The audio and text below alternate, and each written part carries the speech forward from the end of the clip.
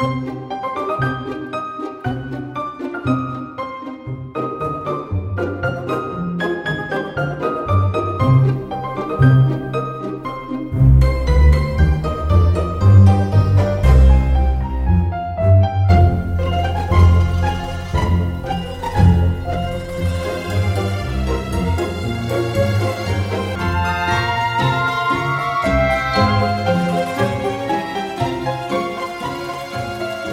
we're on. Welcome to the MRAC Film Club podcast, where Marlon ranks above Charlton. What we do here is one of us chooses a theme for the month, and that person makes a playlist for what we watch each week. We meet once a week to discuss a film and the occasional supplemental. We spoil everything, spoils abound, so watch the movie. Who are we? I am your de facto host, Art the Teacher. And with me, as always, from the backwoods of Maine, Brian. Science bitch. And from Rhode Island, we have Pete. Brian, what does that mean? Yeah. Hey guys. I'm gonna be your mystery maestro today, so we got a good movie to talk about here. And also, what did Brian mean by that? But Brian, do you want to address that now or after we introduce the rest of us? Nope. Okay. And over in Asia, we have Marco. I sell plants. All right. Do they have people? Yeah, I know. Well, we're spoiling. We're spoiling way too early.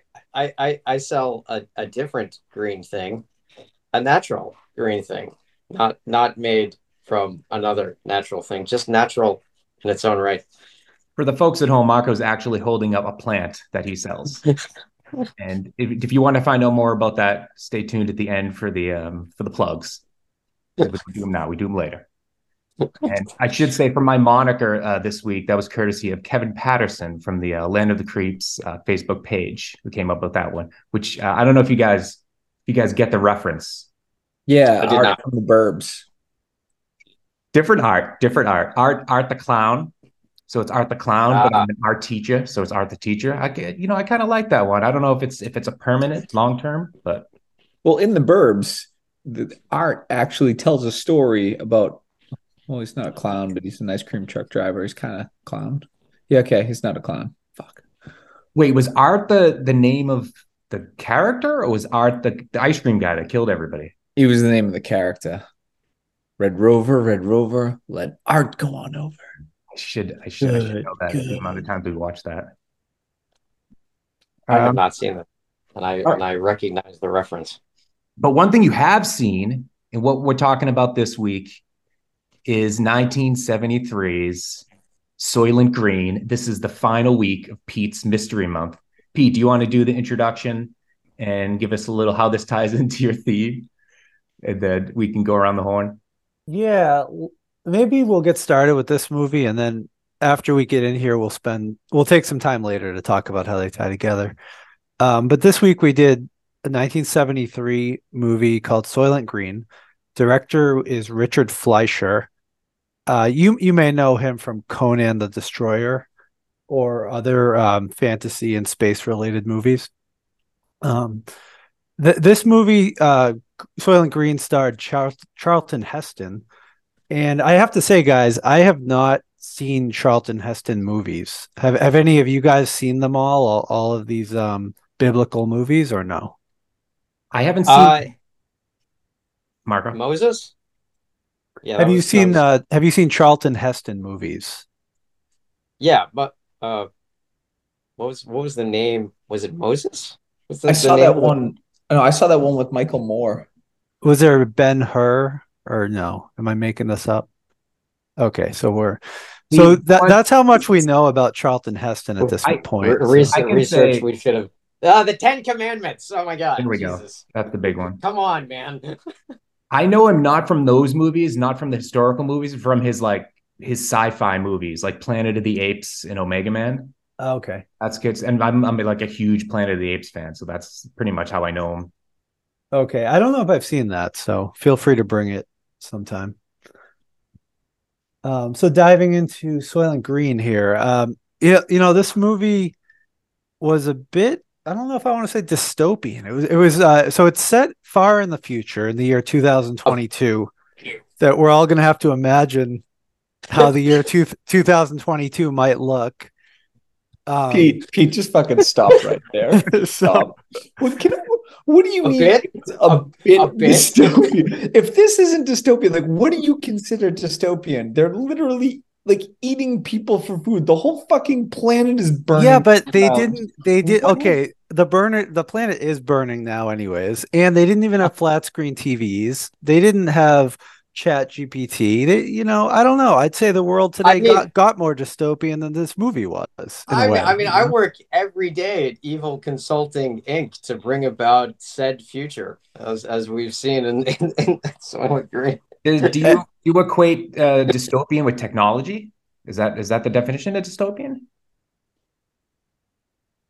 You mentioned, I'm just asking because you mentioned the TVs and the chat GPT. Okay. Disclaimer: I don't know the definition of dystopian.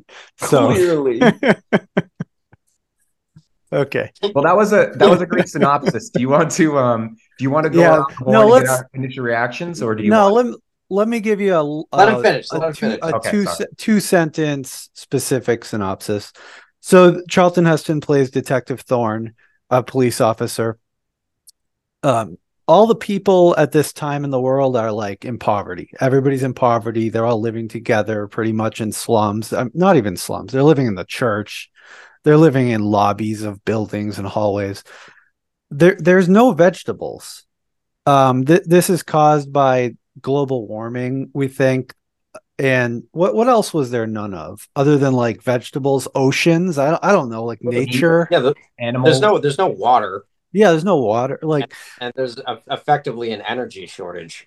yeah, Um, exactly. And the wealthy people are living very well though. And the movie gets started with a death of a wealthy person who's related to the major corporation that seems to be funding the government, you might say. So the detective Thorne concludes that the death is actually a murder. Uh, he starts to tie that to a suspect, the bodyguard, and then the movie just takes off from there. So I think that gets us rolling here, guys. If you guys want to jump in and talk about it. And we should say I have one quick question, simply because Brian was the only one not familiar with this cultural reference. Like, how blown away were you by the discovery of what Soylent Green is? That's what Yeah. that's what we should. Yeah, Soylent was the company, we should say. But yeah, I was gonna ask the same thing because yeah, that came up last week. Brian, do you want to go first or you go last in the synopsis? Brian should go first. Yeah, not the synopsis, but the initial thoughts. Yeah. So I'll just give real quick because we'll get into all of it. I really liked the movie. I thought it was well done. I thought there were a couple like artistic choices of how to shoot it, and I don't. We can talk later about the cinematography and the color. I don't know if they used like a different lens or a filter to make everything really bland, or if it was literally just the costumes that people used that were super bland. But I thought there were a lot of factors that contributed to setting the tone and the mood for the movie as just being, both desperate, but also, I don't know if agnostic is the right word. I mean, just there wasn't a lot of hope or feeling, which is intentional. And I thought that was great. And then skipping over the whole movie toward the ends, the big reveal, when he broke into the factory and I started seeing like the conveyor belts, I said, oh no. Oh no. And that's when I knew. And that it was before they told you what was happening. But right when I saw the conveyor belts, when he was going to the factory, like in the back of my mind, I was thinking there was something messed up like that. And then when you see the bodies go up and the wafers come on the belt, it's like, I think I know what's happening here. I think I know what's happening. Yeah. So it was actually a big reveal for you. I thought maybe you'd be watching it and be like, "Oh, wait, I know now," because you're such like a student of pop culture, and it's such a big part of pop culture. I'd never heard that. I'd never heard that reference in pop culture. No. because it was like murder mystery was essentially the movie, with that being the big reveal at the end. Did you have any Yeah. theories other than that about what? Because there some what the conspiracy was or anything? No, I mean you kind of think it has something to do with it because food is pretty present in every discussion, almost every discussion. So you have some idea it has to do with the food supply, and it has to do with some kind of maintaining social order, but specifically the food. I mean that people were being food. I no, I not until the end when he broke in did I realize that. Yeah, I tried to keep. I tried not to guess this one. I tried to just like let the movie take me, and because it was pretty entertaining. So, I mean, there were so many other things to think about as well. Like, I wasn't just trying to solve the mystery because I think the social order in itself was really interesting, and especially the his partner and roommate Saul. I mean, his story is fantastic. So, so there were plenty of things to distract me. Saul was a great character. Mhm. We'll get into him, but as far I'll give my initial reactions because I wasn't sure if I had seen this movie because I'm so familiar with like it's people, and we talked about the SNL skit, which I think maybe that's how I found out about it. But I thought for sure I was going to watch it and be like, oh, I've seen this, but I had never seen it. I just had never. I thought maybe even on TV in passing, none of it was familiar. But I did enjoy it. I was in for the ride, and I liked the characters. I love Charlton Heston from Planet of the Apes, and just this character he's got going on. That's my initial thoughts. Marco. Definitely, I haven't seen too much of Charlton Heston, I think, other than Ten Commandments. When I guess I would used to watch that around Christmas time growing up. Uh, and I've known this reference for, again, like Renzo used to would make some comments about it, and then I'd seen the SNL sketch like back in the day. So was really happy to cross this one off my list. Um, but yeah, in terms of it was funny that the time is set as 2022. So whenever you watch like an old science fiction film, it's just like, oh, they're talking about us now. Let's see it. They managed to get any of this right.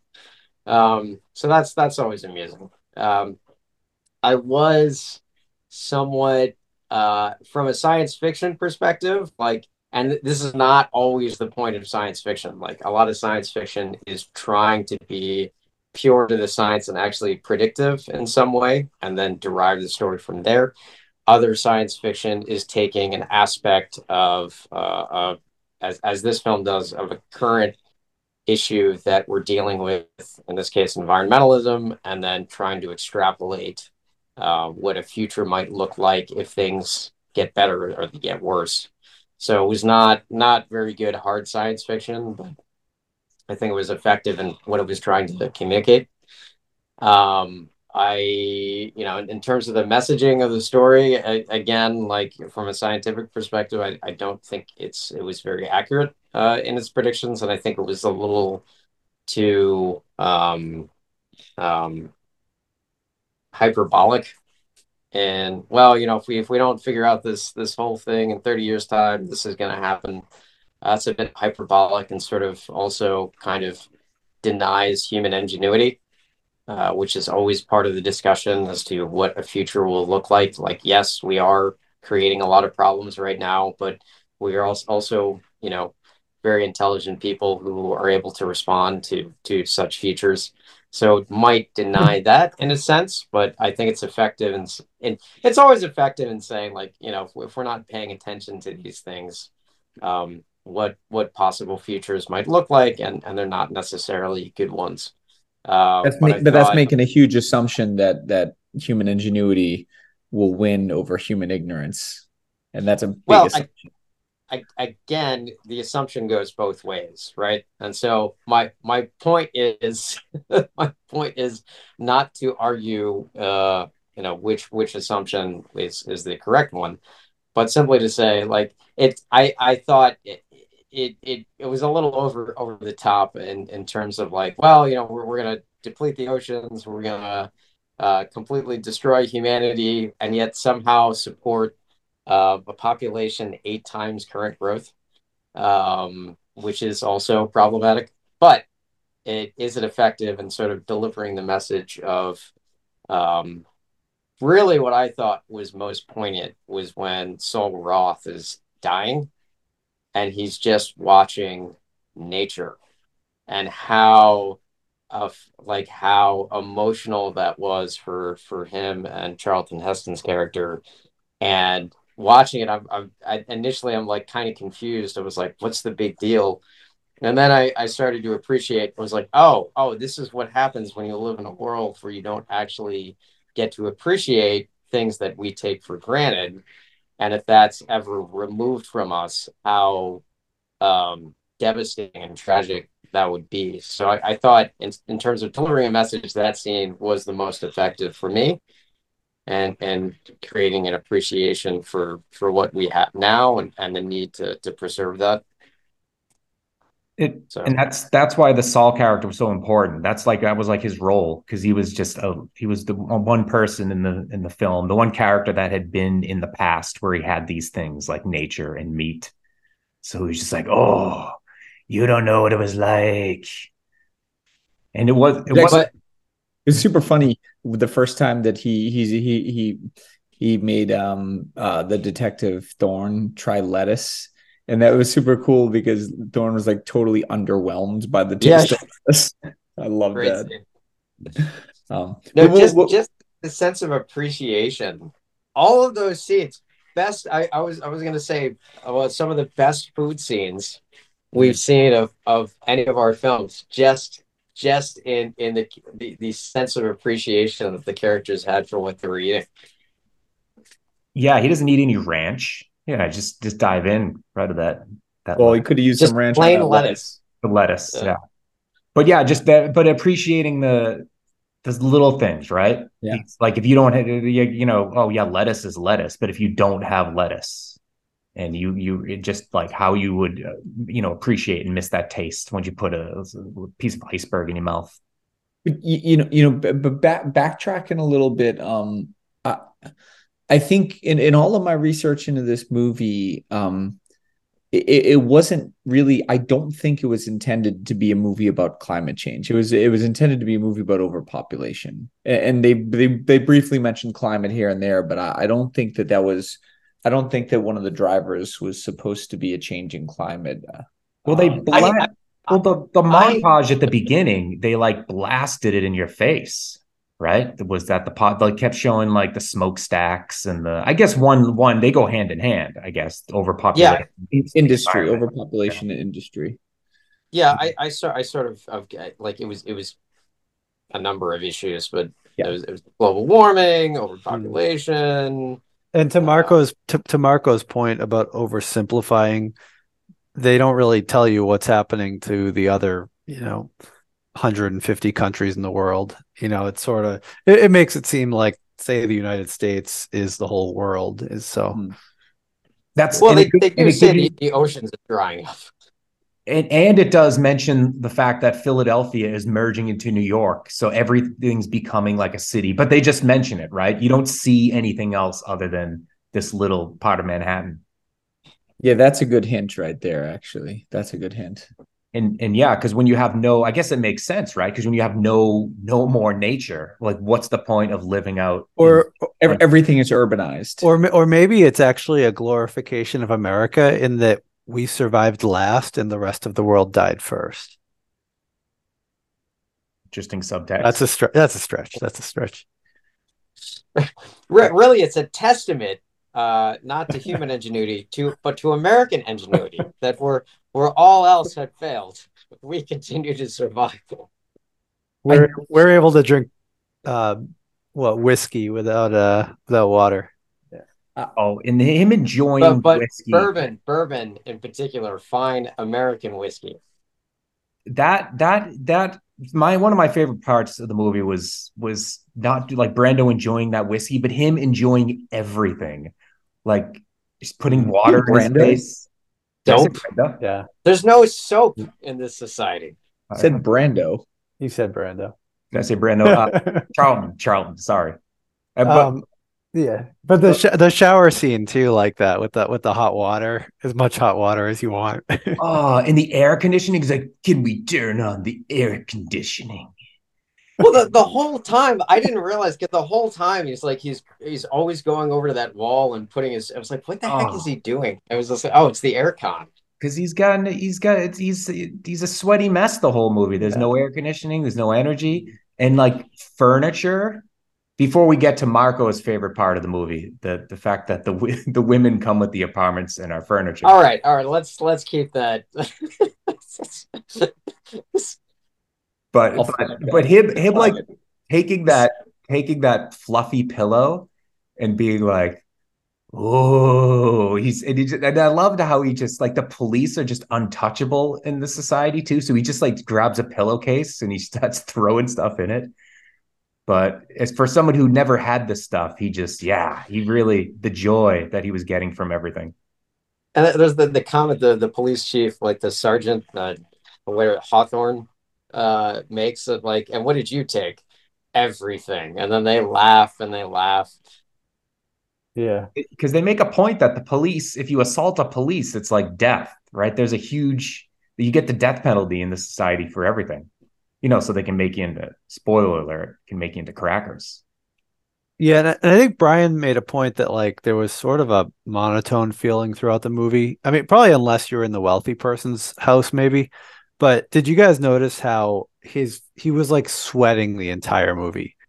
And I don't know if that's just how things were in the 70s, but he had this just glazed face the entire movie. I No, thought they made a point to that. Everybody was always dabbing themselves. Yeah. That they made a point to show that it was just hot, muggy, and awful everywhere. Yeah, those little details though, they do a lot to help the movie, I think. And they have that green tint. The only thing I know about did you guys notice like it's just a green tint on every shot? Yeah. The only thing I know is about the they was all done in sets.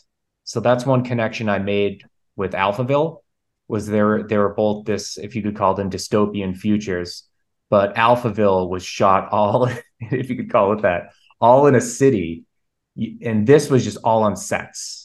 Like I think the factory at the end was some kind of actual factory in Los Angeles, but everything else was just made on a set. And they specifically when they design the sets, they design them so they're kind of unfinished, so they can tweak them as they go in the movie, but they just left them unfinished, like in shambles, pretty much. Because this was I think it was a low budget for its time. Yeah, the tent. I mean, it looks like you're dealing with. There's just that haze over the entire film. It looks like green haze. It must have been an effect, I imagine. Must have been, yeah. They really made the air green. I mean, it was just everything in dull colors. And I loved it. Fun fact for those who aren't aware, Venus is the example of what happens to a planet with a runaway greenhouse effect. Venus, many hundreds of millions of years ago, was actually green and lush and gorgeous. And then, well, not now I have to look this up. It was actually like Venus would have been another Earth if it weren't for the fact that it ended up having a runaway greenhouse effect, and now it's like a literal hell. And yeah, you kind of when you see pictures of Venus, it's just this very thick haze. So it kind of reminded me of a planet kind of converting into a Venus type planet. Is it a purple haze? It is not a purple. All in my brain. Oh my God. No. Help. No. Help. Yes, but no. Let's also give a shout out to a little bit more of the cast. We had Charlton Heston. This is the first time we've covered him. We also he has that hanky. You guys like his outfit. He's got the bandana on his neck. He's got the Confederate style like train conductor hat. I don't know if that is a futuristic police gear, but we also had Chuck Connors. So Chuck Connors he was in like he's famous for a Western TV show. He's the bodyguard. And I know him from Tourist Trap, this 70s horror movie. And he was in Old Yeller. He's also like a professional, I think, a baseball player for a short time. Was he the dog in Old Yeller? He was the dog, and he also played the horse from Mr. Ed. Wide range, wide range. And in a note on Edward G. Robinson, who played Saul, so he was. I got the same note. What about him? He was almost deaf. He was dying from cancer. He didn't tell anyone. He died 4 months after filming this. His last scene of a movie was him dying in a suicide clinic in that scene. His last ever film, which I thought was great. But he was also deaf. So like when you look at that scene, that, I mean, he has an idea that his cancer is terminal. And so when he's acting in that scene, for sure that that's going through his mind. So that's a pretty incredible piece to rewatch, knowing that situation. It's weird. I saw an interview with the gentleman who worked at that facility who escorted him there. I watched an interview because reports were saying that he died, a couple months after. I had 2 months after. He died 2 months after filming. The guy who escorted him to that, he was in an interview many years later where he then described that happening, and he described the next day he was in the set, and he said that Charlton Heston organized everybody, stood on stage and said, "Hey, this guy died last night." And he said that was the very next day. So clearly somebody's remembering something wrong or differently or surprised. But he did. When you say the guy, actually, good. He did die. Wait, we have a little technical difficulty there. No, I accidentally opened my case. Fuck. Don't do that. For the folks at home, I just slid it across the room. I accidentally opened my my AirPods case. For the folks at home, that's code word for his junk. He's unzipped his fly and his. So, Brian, when you say the guy that escorted him to the place to die, do you mean the guy from Spaceballs? Dick Van Patten, who played the good call, Pete. He played the king from Spaceballs. That's where I fucking saw him. I knew him from somewhere. You're right. He was the fucking king from Spaceballs. Good call, that Pete. That's great. I think he's also famous for other things. No, but I think that's his most important work, of course, was Spaceballs. He was also in Robin Hood Men in Tights, and the same year this came out, he was in Westworld, the original Westworld, not the series. And he was in That 70s Show, Dick Van Patten. And then the black woman was in Night Court. I don't know her name right here, but I was looking. Jesus, Pete, you're killing it tonight. Oh, no, wow. that was some IMDb help there. Night Court. Chuck Connors. I was going to say his girlfriend, but I guess his furniture that she was eating the jam. Yes, she was in Night Court, one of the regular actresses. Let's go on to that, because the role of women in this society is very interesting. And if any conversation get us canceled, I guess this could be it. But it was a very strange, because the way they don't. One other thing I do appreciate about this movie is they don't except for the video montage at the beginning. I felt like maybe the environmental aspect was kind of everything is like ham-fisted. Is that a word, an expression, or just hammered over your head? They're kind of like subtle about everything, like exactly what the women were. Because like it says, how long have you been with him? Like, oh, since we moved in, or something. It's just they hint at it, and then you're not quite sure. And you should specify it's not the role of women inside. It's the role of women in high society. because in the low society, there was just a mix and nothing mattered. Everybody just piled on top of each other, and that's all we Right. know.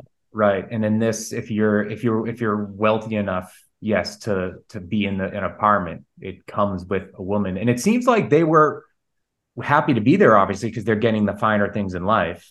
But I you're don't know if I would also, use happy to be there, but they accepted their fate. I guess it depends on who. I mean, she was happy with the guy who got killed because he treated her very nicely. I Yeah, guess it's I think a good term for them is concubine. 'Cause a concubine will have that's I mean I guess the most modern equivalent would be like a high level escort, but not necessarily like straight prostitution. Like they're there to be a companion and to fill the role, I suppose, that a an actual romantic partner would fill for the individual. it may be It's half. taken me it's taken me all of my energy to not do the high pitched singing. Well, I mean that's actually that's actually the best reference. Like when you're living in a society where you have a scarcity of resources and all the finer things are kind of like funneled towards the top, and then you have individuals in power who can basically take additional resources for yourselves. That's you end up with something like a concubine. And that high pitched singing was from the name of that movie was My Dear Concubine, or what was the name of that movie? Farewell. Farewell, my concubine. Farewell, My Concubine. That was another month that Marco hosted eons ago. It's a great month. That was the first ever co-hosted month where Marco and myself did China. Oh yeah. That was a great one. And then we in turn co-hosted Tarkovsky. Yeah, it was the China month and the Tarkovsky month. Yes. Chen Kaigua's masterpiece, Farewell, My Concubine. So fun, fun fact about this movie. We mentioned it. I think we mentioned it was based on a book. The name of the book was Make Room, Make Room. You know, a major difference between the book and the movie. In the book, the people were not food. Really? So that's Oh, it's actually like he there. I mean the director they diverged from the source material a lot. apparently the director, the author of the book, kind of 50% liked it and 50% didn't. But it's about as good as you're going to get from the author of a book, right? Yeah, there's no reference to cannibalism. There's no concubine. The concubines are referred to as furniture, and so the furniture comes with these high end apartments. So that's not in the original book. Also, Soylent. So Soylent is reference to effectively like a meal replacement that's made from soy and lentils, hence Soylent. Do you know there's actually a company called I Oh looked yeah, this up. There's a oh yeah. company formed in 2013 by a couple and they were engineers, software, I think software Silicon Valley engineers. types. Yeah, they were three software engineers who basically just like ate ramen noodles and were super tired of that food and came up with the concept because they also liked the book and the movie. Yeah, they were fans of the book Make Room, Make Room. And so they formed a fucking company called Soylent. And I was like, wow, So that's so people when that came out, people were actually like surviving on nothing but Soylent. That was one of the kind of pitches of the company is that you could literally only drink Soylent and be okay. my friend Roy actually got a box of the powder Soylent and he was bragging about it. That lasted a couple days.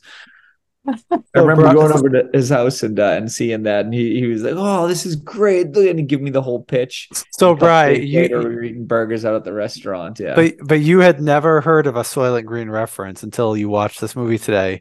But correct. your friend spent all this time talking about it Bragging with you. about Soylent.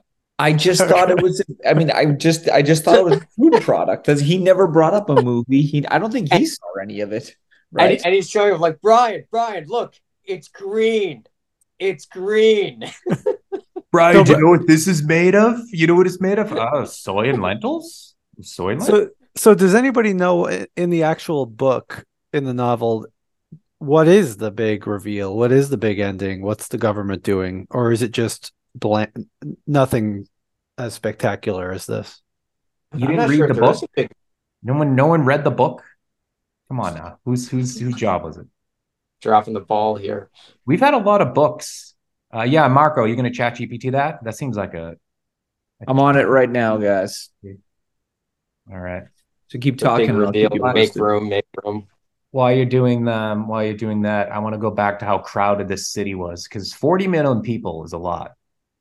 And Oh, when you get to a point where there are 40 million people and you're like living on stairs, do you get angry if someone steps on you?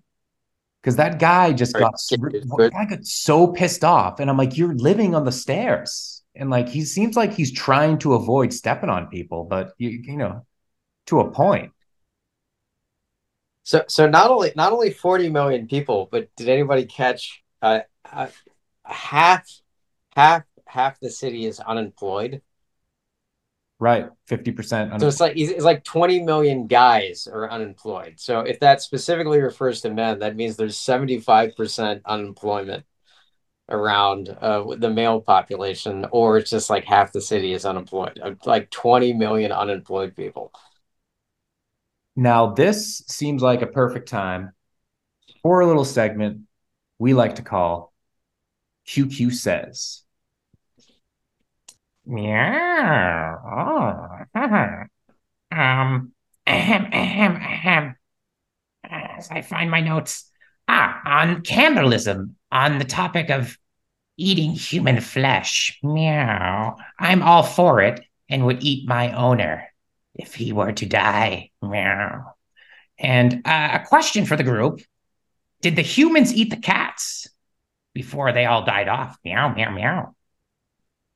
Great question, QQ. So yeah, what like the dogs and the cats? Do you think they just ate them? Yeah, I think they ate them. Of course. Most. Yeah. I think they were in like Soylent Red. So fun possible. Soylent Red Ahem. is cats. Soylent meow. Shit. QQ, you're better than that. A rare miss by QQ. Possible fun fact, although I haven't confirmed this, my understanding is that if you pass out, like if you die next to your dog and there's no other food source, your dog will just starve, because dogs are very loyal to your owners. However, a cat, if you die next to your cat, it won't wait very long until it starts to eat you, Uh, for survival. Meow. Do you mean dogs are loyal or fucking dumb? Ooh, QQ, take another dig at cats, dogs. Ooh. Well, depending on who you ask. Well, I've got the results for the Awesome. long story short, the book, as I read the synopsis, is very much not like the movie. So, but interestingly enough, though, on the last line, the last line, or one of the last lines of the book, the story concludes with the Times Square screen announcing that the census says United States had its biggest year ever, end of the century, 344 million citizens. Which, let me just see, current population of US. Right about that. It's over three. It's around 340 right now. That is correct. 331.9 million as of 2021. Oh, I thought we had reached 340 already. All right. So basically 332 million at the end of 2021. And he was pretty close, 344 million. Not bad. So, which future was more accurate? The future in Soylent Green or the future in Back to the Future Part 2? And which one would you rather live in? Because I think that's a no-brainer. I don't know. Seriously. It's just the flying cars. That's the only reason that one doesn't go. And the jackets, when you put on the jacket, it automatically it's like it's a giant jacket. You put it on and it like shoot. I think they've done that. It just cost $20,000. You can So, sketch on so a hoverboard. yeah. Fun fact about the rather weak attempt to integrate actual technology into the film. That I think that was the first appearance of a computerized game in any film. I have a note on that. That was it was designed in 1971 by Nolan Bushnell, who founded Atari, and he designed Pong. Oh, okay, that makes total sense because Yeah. I was watching the film. Was when did Atari come out? Very much Because looks like Atari. Yeah. I There thought you this go. predated Atari. There you go. When did Pong come out? ChatGPT. While you're doing that, I have a question. Now, do you think at the end of this movie, it just ends with being like, it's people, and that's it? Do you think that anyone cared? And then did anything change as a result of him just saying this? Or just, and then No, I think on top of that, a follow up question to that, is it so bad? Like, why not eat dead people if you can make it nourishable? I have some thoughts about this. So first of all, Pong came out in 1972. Second, I think the implication is that society didn't change. Anyone else? I agree. I think that the the low income population was so volatile at the time. I think this would have pushed them over the edge. And there would have just been complete anarchy. They were rioting over way less. But they Well, were it's rioting because they loved Soylent Green.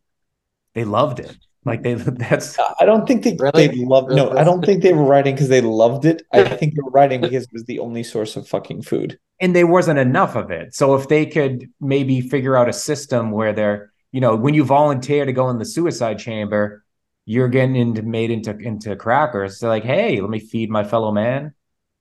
So Yeah, the movie ends with the nature scenes that you watch when you're going to die.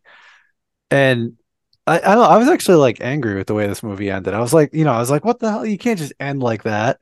But then as I thought about it for a few minutes, I realized it was actually a good ending, I thought. And I think those nature scenes were symbolic of he didn't make it out. He got captured. He's done and nothing changes. Um and then another comment on the Soylent Green thing. Do you think that when they were doing riot control and they were and people were rioting because they were out of Soylent Green?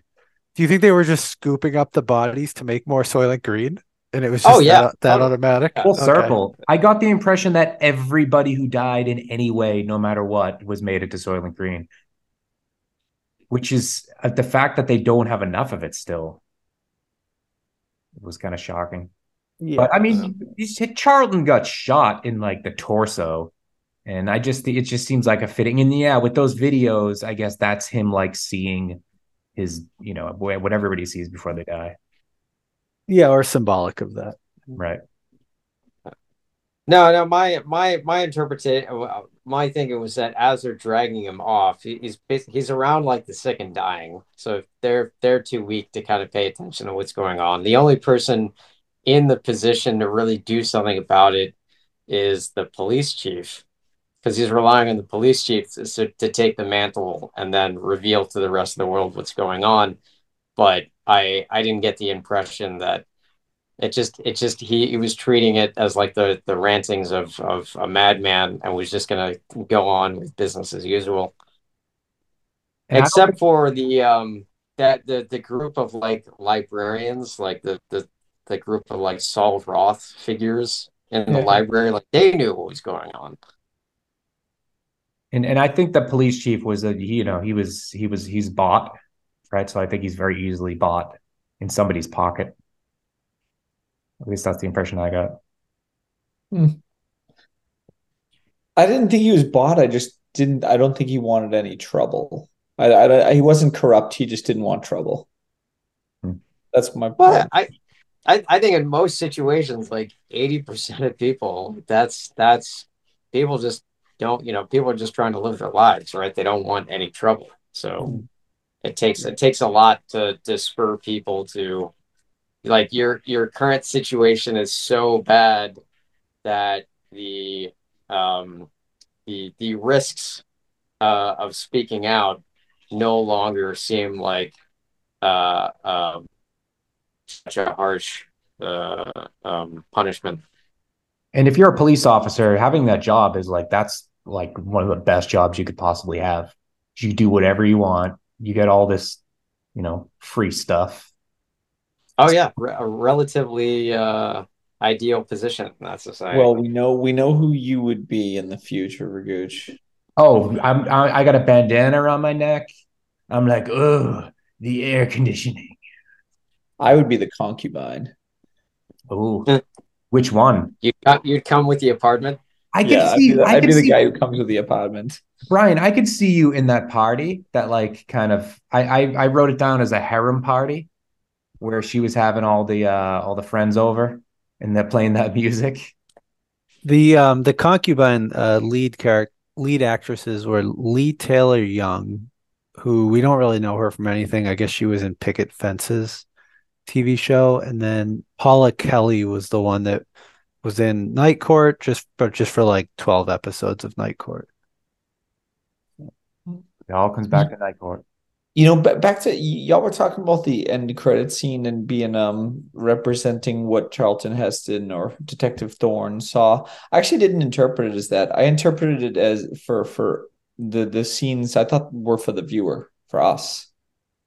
As in like this, as in like, hey, this is your future. This is what you have to look forward to. It's gonna be you who's seeing this. Yeah. No, I agree with that. Sounds good. For the folks at home, I'm nodding my head, and Marco is violently masturbating. What? Dude. I'll edit that out. No, I won't. No one's listening.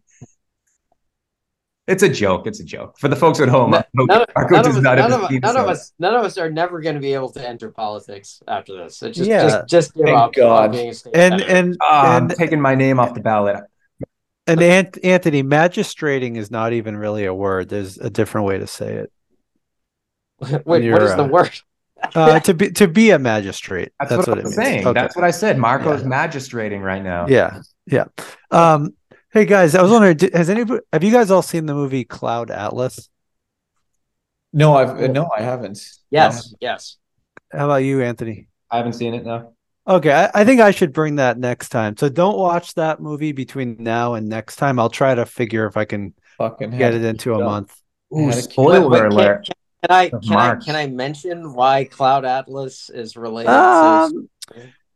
Well, I don't know. It'd be a big spoiler, though. I don't want any spoilers. I don't even want to know like the. But I'll say this though. I'll say this though. I love Cloud Atlas, so I would like to show it just because I like it. Never mind this movie, but there is some connections. Say no more. Say no more about that. I think it's time for note dump. Okay. Note dump. Note dump is my favorite segment. Does note dump come before quote dump, or I've got some quotes? Oh yeah, well you can quote dump could be part of note dump. We'll do. Okay, I like quote dumps coming at the quote dumps come at the end after the note dump. All right, Brian, note dump.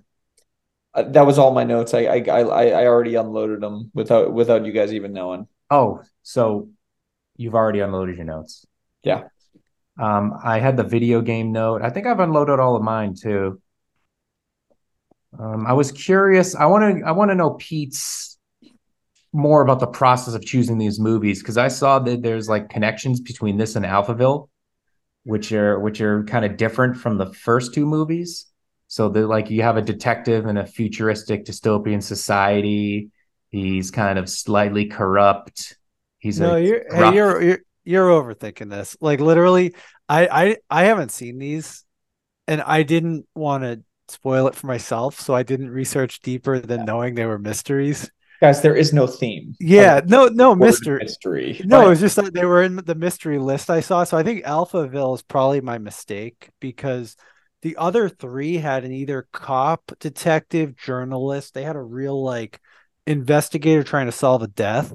Whereas Alphaville to me doesn't even like get close to that. So I don't know why I found so many internet resources that called it a mystery. well, it's because it took that Lemmy Caution character, who I guess was that detective in other movies, and it just put him in this other weird universe. Yeah, yeah. So that's all though. I was just trying to find mysteries, and I was trying to sort of pick ones out that were on my list because I've been collecting a movie list for the last couple of years, and they were just ones that I didn't have grouped with anything else yet. So I noticed mystery was something they had in common.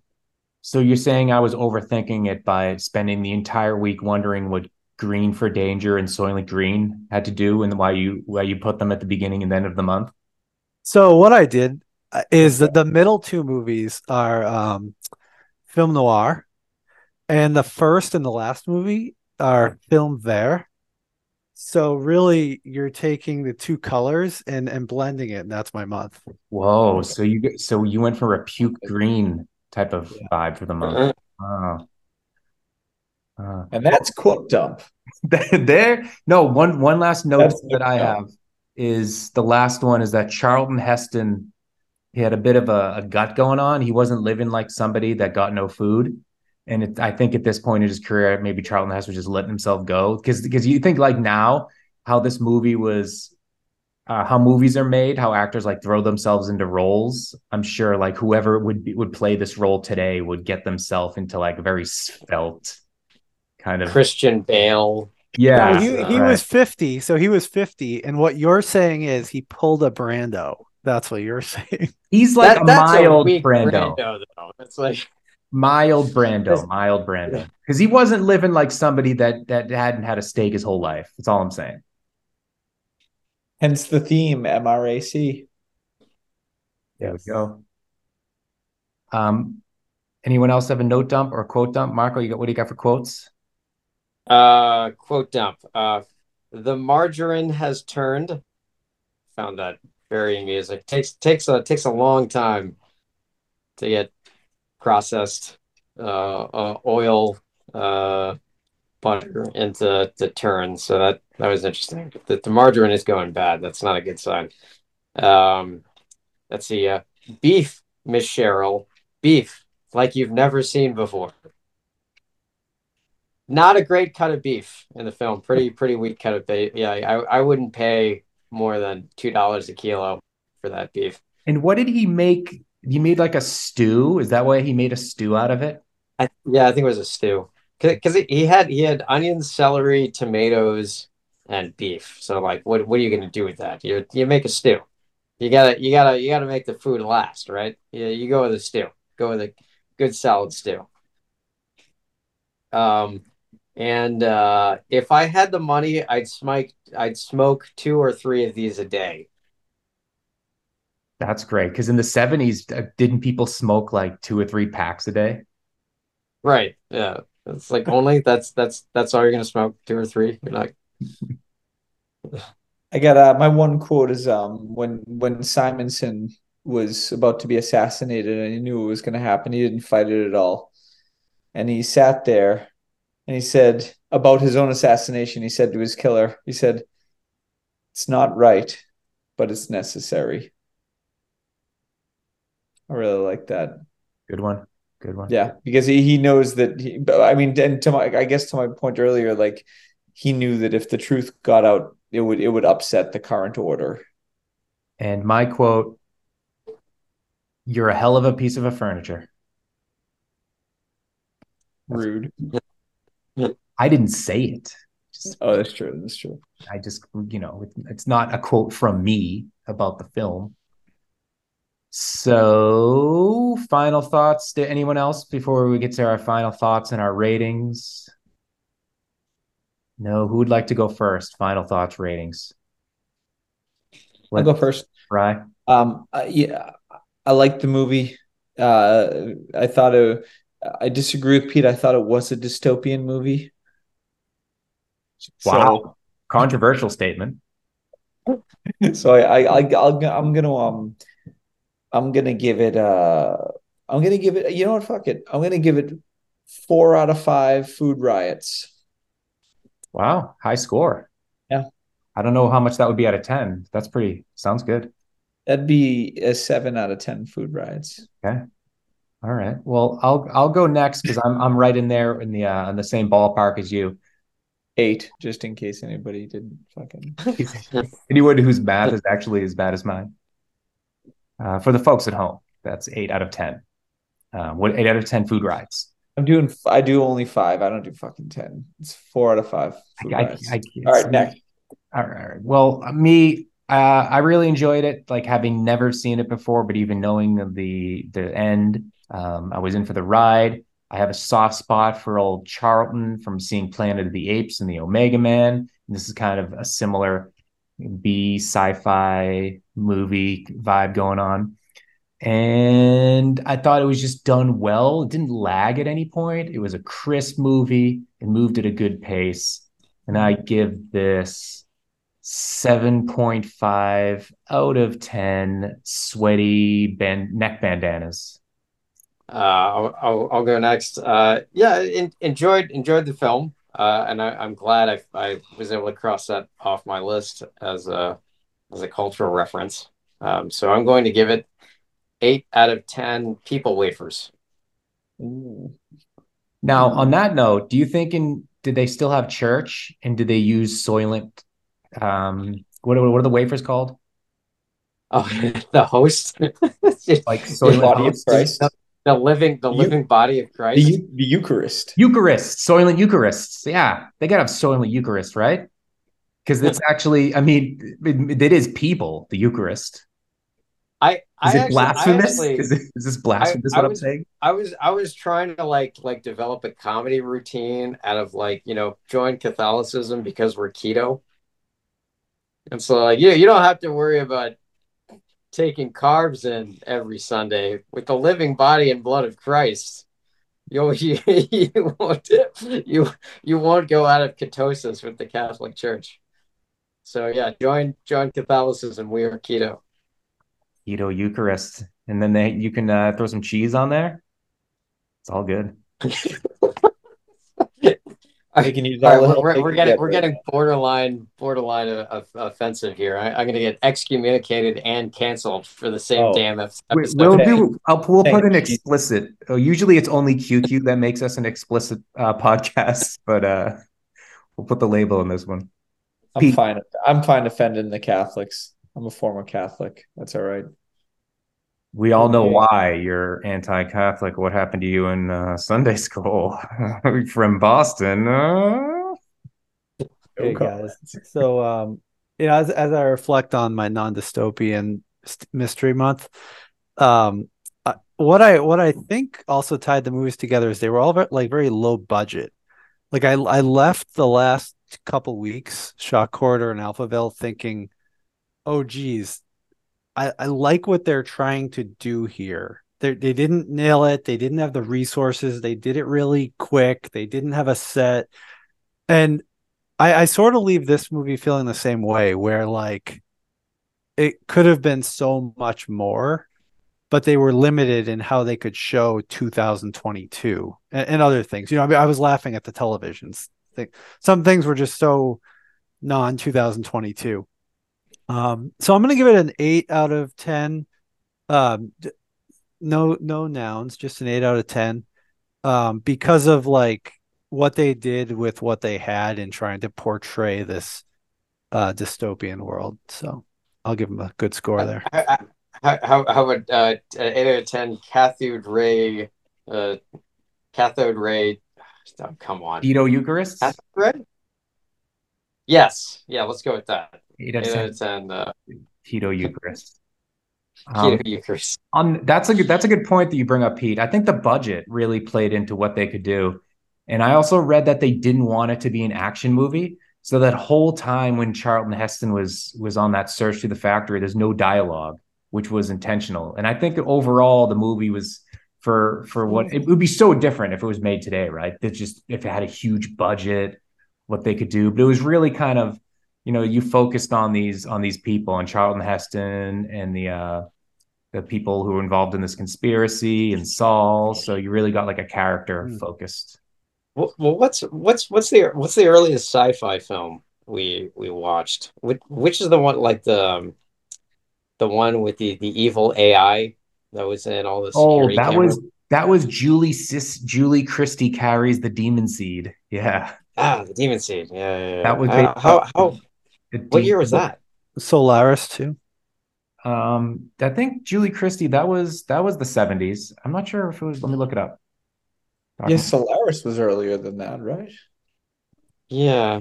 And then you had 2001. When did 2001 come out? Demon Jesus. Seed was 77, which was after this. But you had like this reminds me of like something like Invasion of the Body Snatchers, if we're talking sci-fi. That's like an Yeah, early 1972. 1972 for Solaris. in Invasion of the Body Snatchers came out in the 50s, and that was based off of the novel I Am Legend, which is I think is one of the earlier, And like I think it was the 2001 was 50s. 1968. Oh, Yeah. which So big reveal. I've never seen. Wait, what? I've never seen 2001. I put it off for I've so I've long. I've Wow. I've only seen a third of it. Yeah, I don't know Oh I've if I've read the my seen it. book. Funny God. enough, I've read Wow. the book. I still haven't. Yeah. The two of you. It's just you get a blind spot and it sits there and it lingers for a while and it's just it just becomes a thing. Same thing with Top Gun. Yeah. I Which mean, is the he's more never seen important Top movie? Gun. Debatable. It's debatable. Debatable. Well, I can't believe I didn't bring this up during the discussion. I'm just gonna dump it right here, but the imagery of dump trucks picking up people and shoveling them was so powerful. Like for me, when I watched that and they just did it over and over and over again, I'm like, if that is not one of the main themes of this movie, of course it was. But do you love how Alphaville tried to show you that in the movie theater? But this movie actually took the step further of having the stuntmen all like in there and Oh yeah. putting their lives at risk. So But it was it's just it was like so crazy. real. It was just so like scooping people up in a fucking dump truck like they were cattle and just dumping them in. It was so real and so beautiful. I mean, not beautiful, but it was beautifully shot. I agree 100%. The only thing that I wished was at the end when they dumped it into the pool, the water, the bodies, they weren't in the blankets anymore, because and I think Yeah, it's a budget thing. I'm sure there was like there were shitty mannequins under those, but if you yeah. could have like actual like dead They bodies, need it would have been very yeah. effective because you're not boiling the sheets and putting that in Soylent Green, right? So Yeah, they needed to do that. I All right. completely thought about that too. So somebody else was also thinking about, well, what are they? They're not going to put the sheets into the green. Like, how are they going to? Do they burn it off and then they process the human, or like?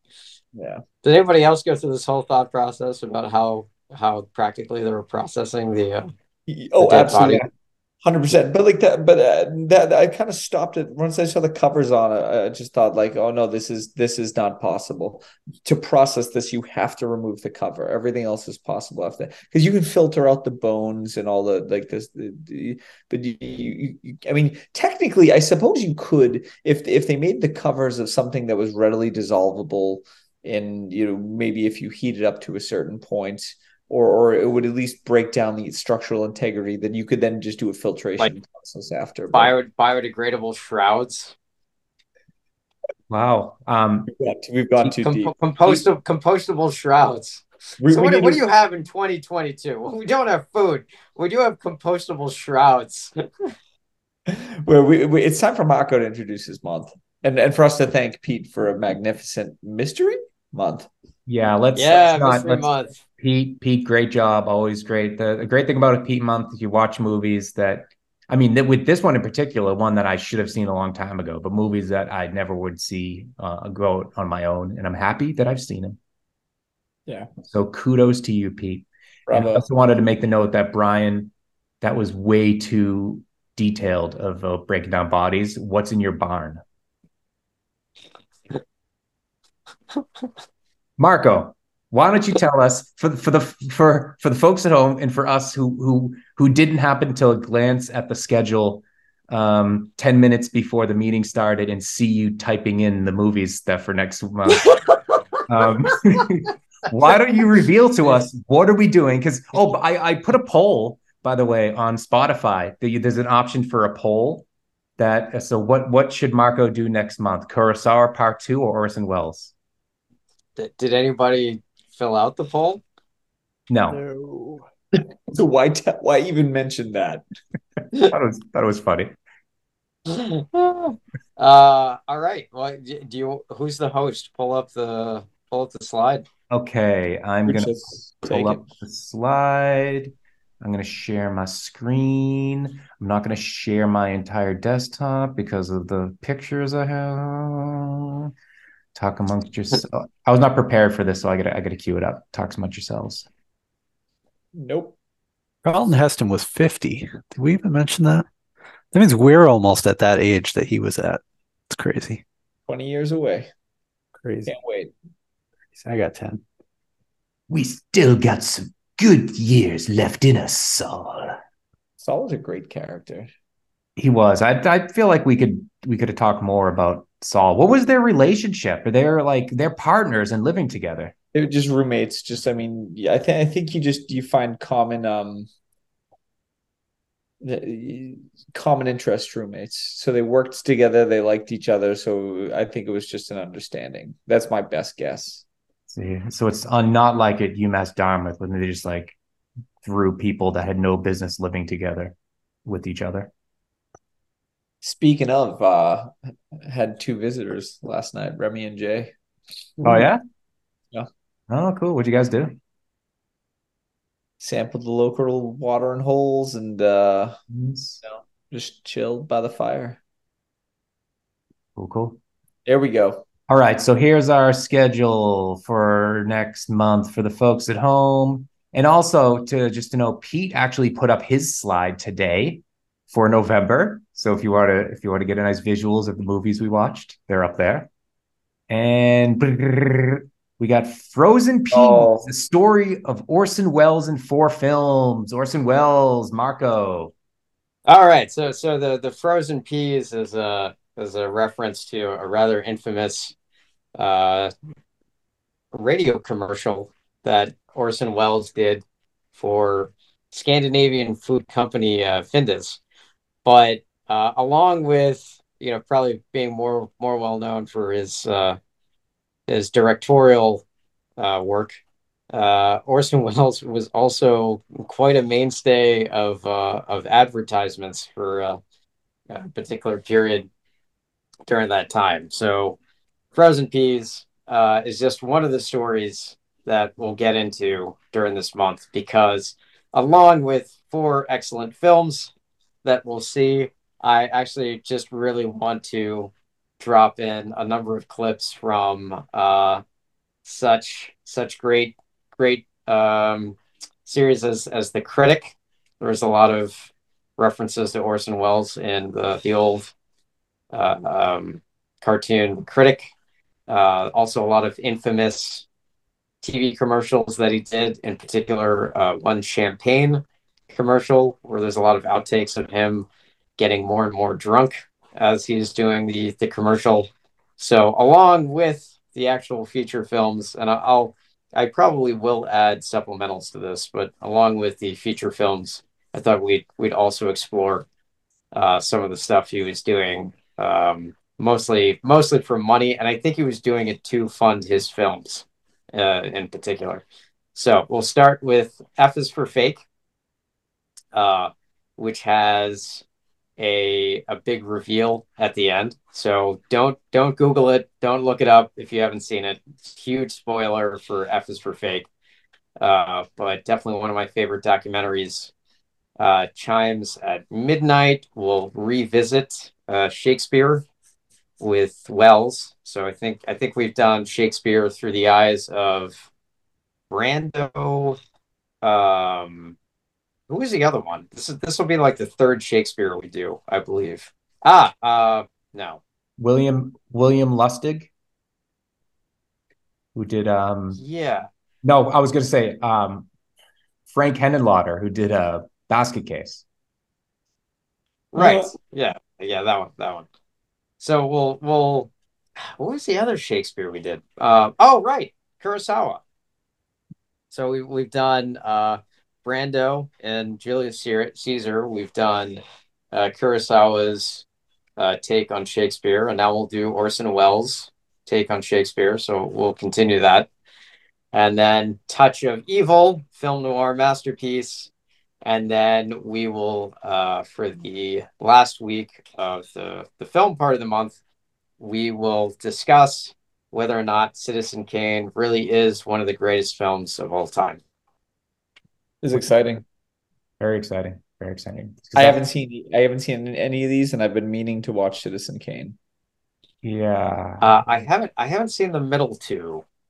I actually haven't seen a lot of Orson Welles. That's why I wanted to do an Orson Welles month. I really haven't dug into him. And then I'll chuck on supplementals to this. So he's only got about 9 films that he directed. So with supplementals, it'll basically be his entire catalog. And there's a few others on there that I would have liked to have had and are probably worth watching. So I'll dump those in there later today. And I've never seen any Orson Welles. So this is Any? I haven't seen I don't think so. My knowledge of Orson Welles comes from the classic which came up last week, the Garfield Thanksgiving. And I just know that Orson Welles is a fat man because there's like a good 5-minute scene where Garfield steps on the scale and it's a talking scale. And the talking scale is like saying, Orson "Oh, Welles. you must be Orson Welles," but it like goes on for a long time. It's like, "Oh, I loved you in Rosebud or Citizen." Can you? All right. Can you find that? Can you find a clip of that and add it into the month? I will. It's the whole thing is on YouTube, but it's like it's out of a 20-minute special. It's a good 5 minutes, which is representative of that special and how Jim Davis was. Yeah, just put the timestamp in there.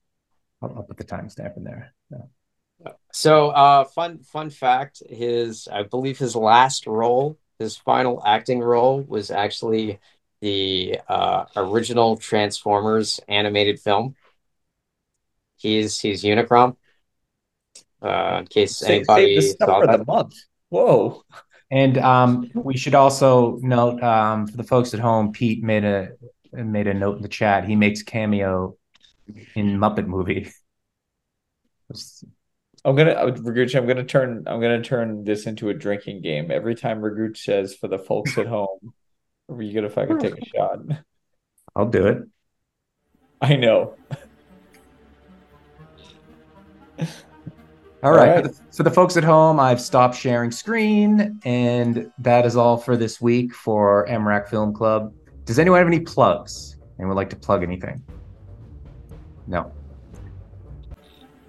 For the folks at home, Brian's holding up a plug. Actual plug. And if you need to contact us, you could contact us at mracfilmclub@gmail.com. And for QQ, you can also reach her through there, but she won't send an email back. She doesn't have thumbs, and she can't be bothered to answer your emails.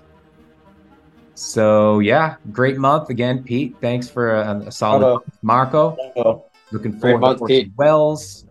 Bravo. Clap, clap, clap. Cheers, cheers, cheers. All right. See you next week.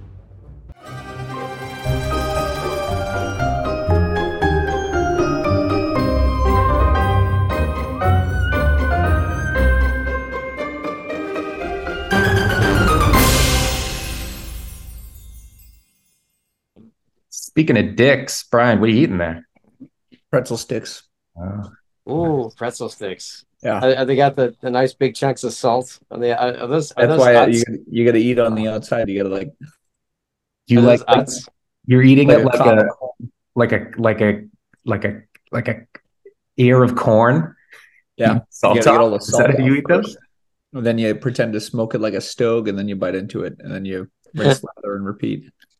So what you end up with by the time you eat it is like a soggy, tasteless breadstick.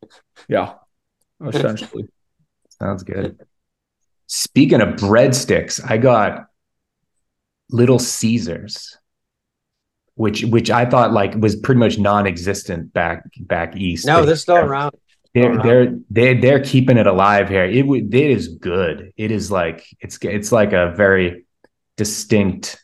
I like as far as fast food pizza goes, it's like my go-to over like Domino's. They still have the $5 pizza deal.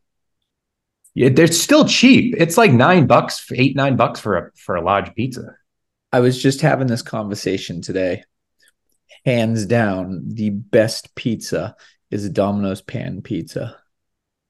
I mean, which one is the pan? The fuck kind of question? What do you mean? Which one is the pan? Is that regular pizza or is that like a no? It's the pan pizza. Well, explain for the folks at home what a pan Like pizza. I know, but for the folks at home who may not know, this isn't gonna make it into the episode. You know what a fucking pan pizza? It's the one that's a little bit thicker. It's got thicker crust. It's thicker. They got and it's on like a cast iron pan. I don't know if it's cast iron or not, but like the crust is thicker and it comes up at a 90-degree angle and is crispy on the edges. It's unbelievable. It's fucking amazing. Well, Pizza Hut was the first one to do that. They'd have the personal pan pizza, and you'd have the Book It. I think it was Book It, the Scholastic Book Club. If you read a book a month, you got a free personal pan pizza. No. Well, Domino's just came out with the emergency pizza coupon that you can use it once. If you need an emergency free medium pizza, they will give it to you. Are you serious? What an amazing marketing idea. Like, it's that's amazing. Fantastic. It's unbelievable. No, Domino's totally upped their game about 12 years ago. They like changed the recipe of the dough and they just got way better. And the sauce. They went from good to great. Yeah, the sauce, which I guess you can still get it, right? You can still get like the old sauce. You know, Domino's in South Korea was always been good. Even before they changed the recipe, they were like good there before it was good here. Yeah. I was reading some commentary about someone saying like going to McDonald's in Japan and McDonald's, it's supposed to taste the same everywhere, right? You're supposed to get that McDonald's taste, that American taste, right? But apparently, like, there's so many food restrictions and like health restrictions in Japan, like it's actually a good burger because they can't put out something in Japan that's not of the highest quality. So apparently, McDonald's in Japan is quite good. And in Domino's in Japan, it's like just like Google the menu. It's insane. They have like 1,000 different kinds of pizzas, and there's all these ridiculous sauces on top of it. Pete, are you eager to get to the movie, or are you doing that? Well, no, I mean that was a word from our sponsors. Now we're going to get back. All right, let's. And then just a moment of silence for our first responders, right? The people who deliver these pizzas. There's emergency pizza, dude, Raguch, we are testing this. We are getting emergency pizza delivered for one of the meetings. Sounds good. That sounds perfect. When we watch Top Gun. Wait, what if we all get the emergency pizza delivered? I'm not sure I have a Domino's within delivery distance of me. I might have to go pick it up, but I'll call them ahead of time. Be like, it's an emergency. I'm on my way. I think I might be closer to a Domino's than you are, actually. I know there's one at Bangkok.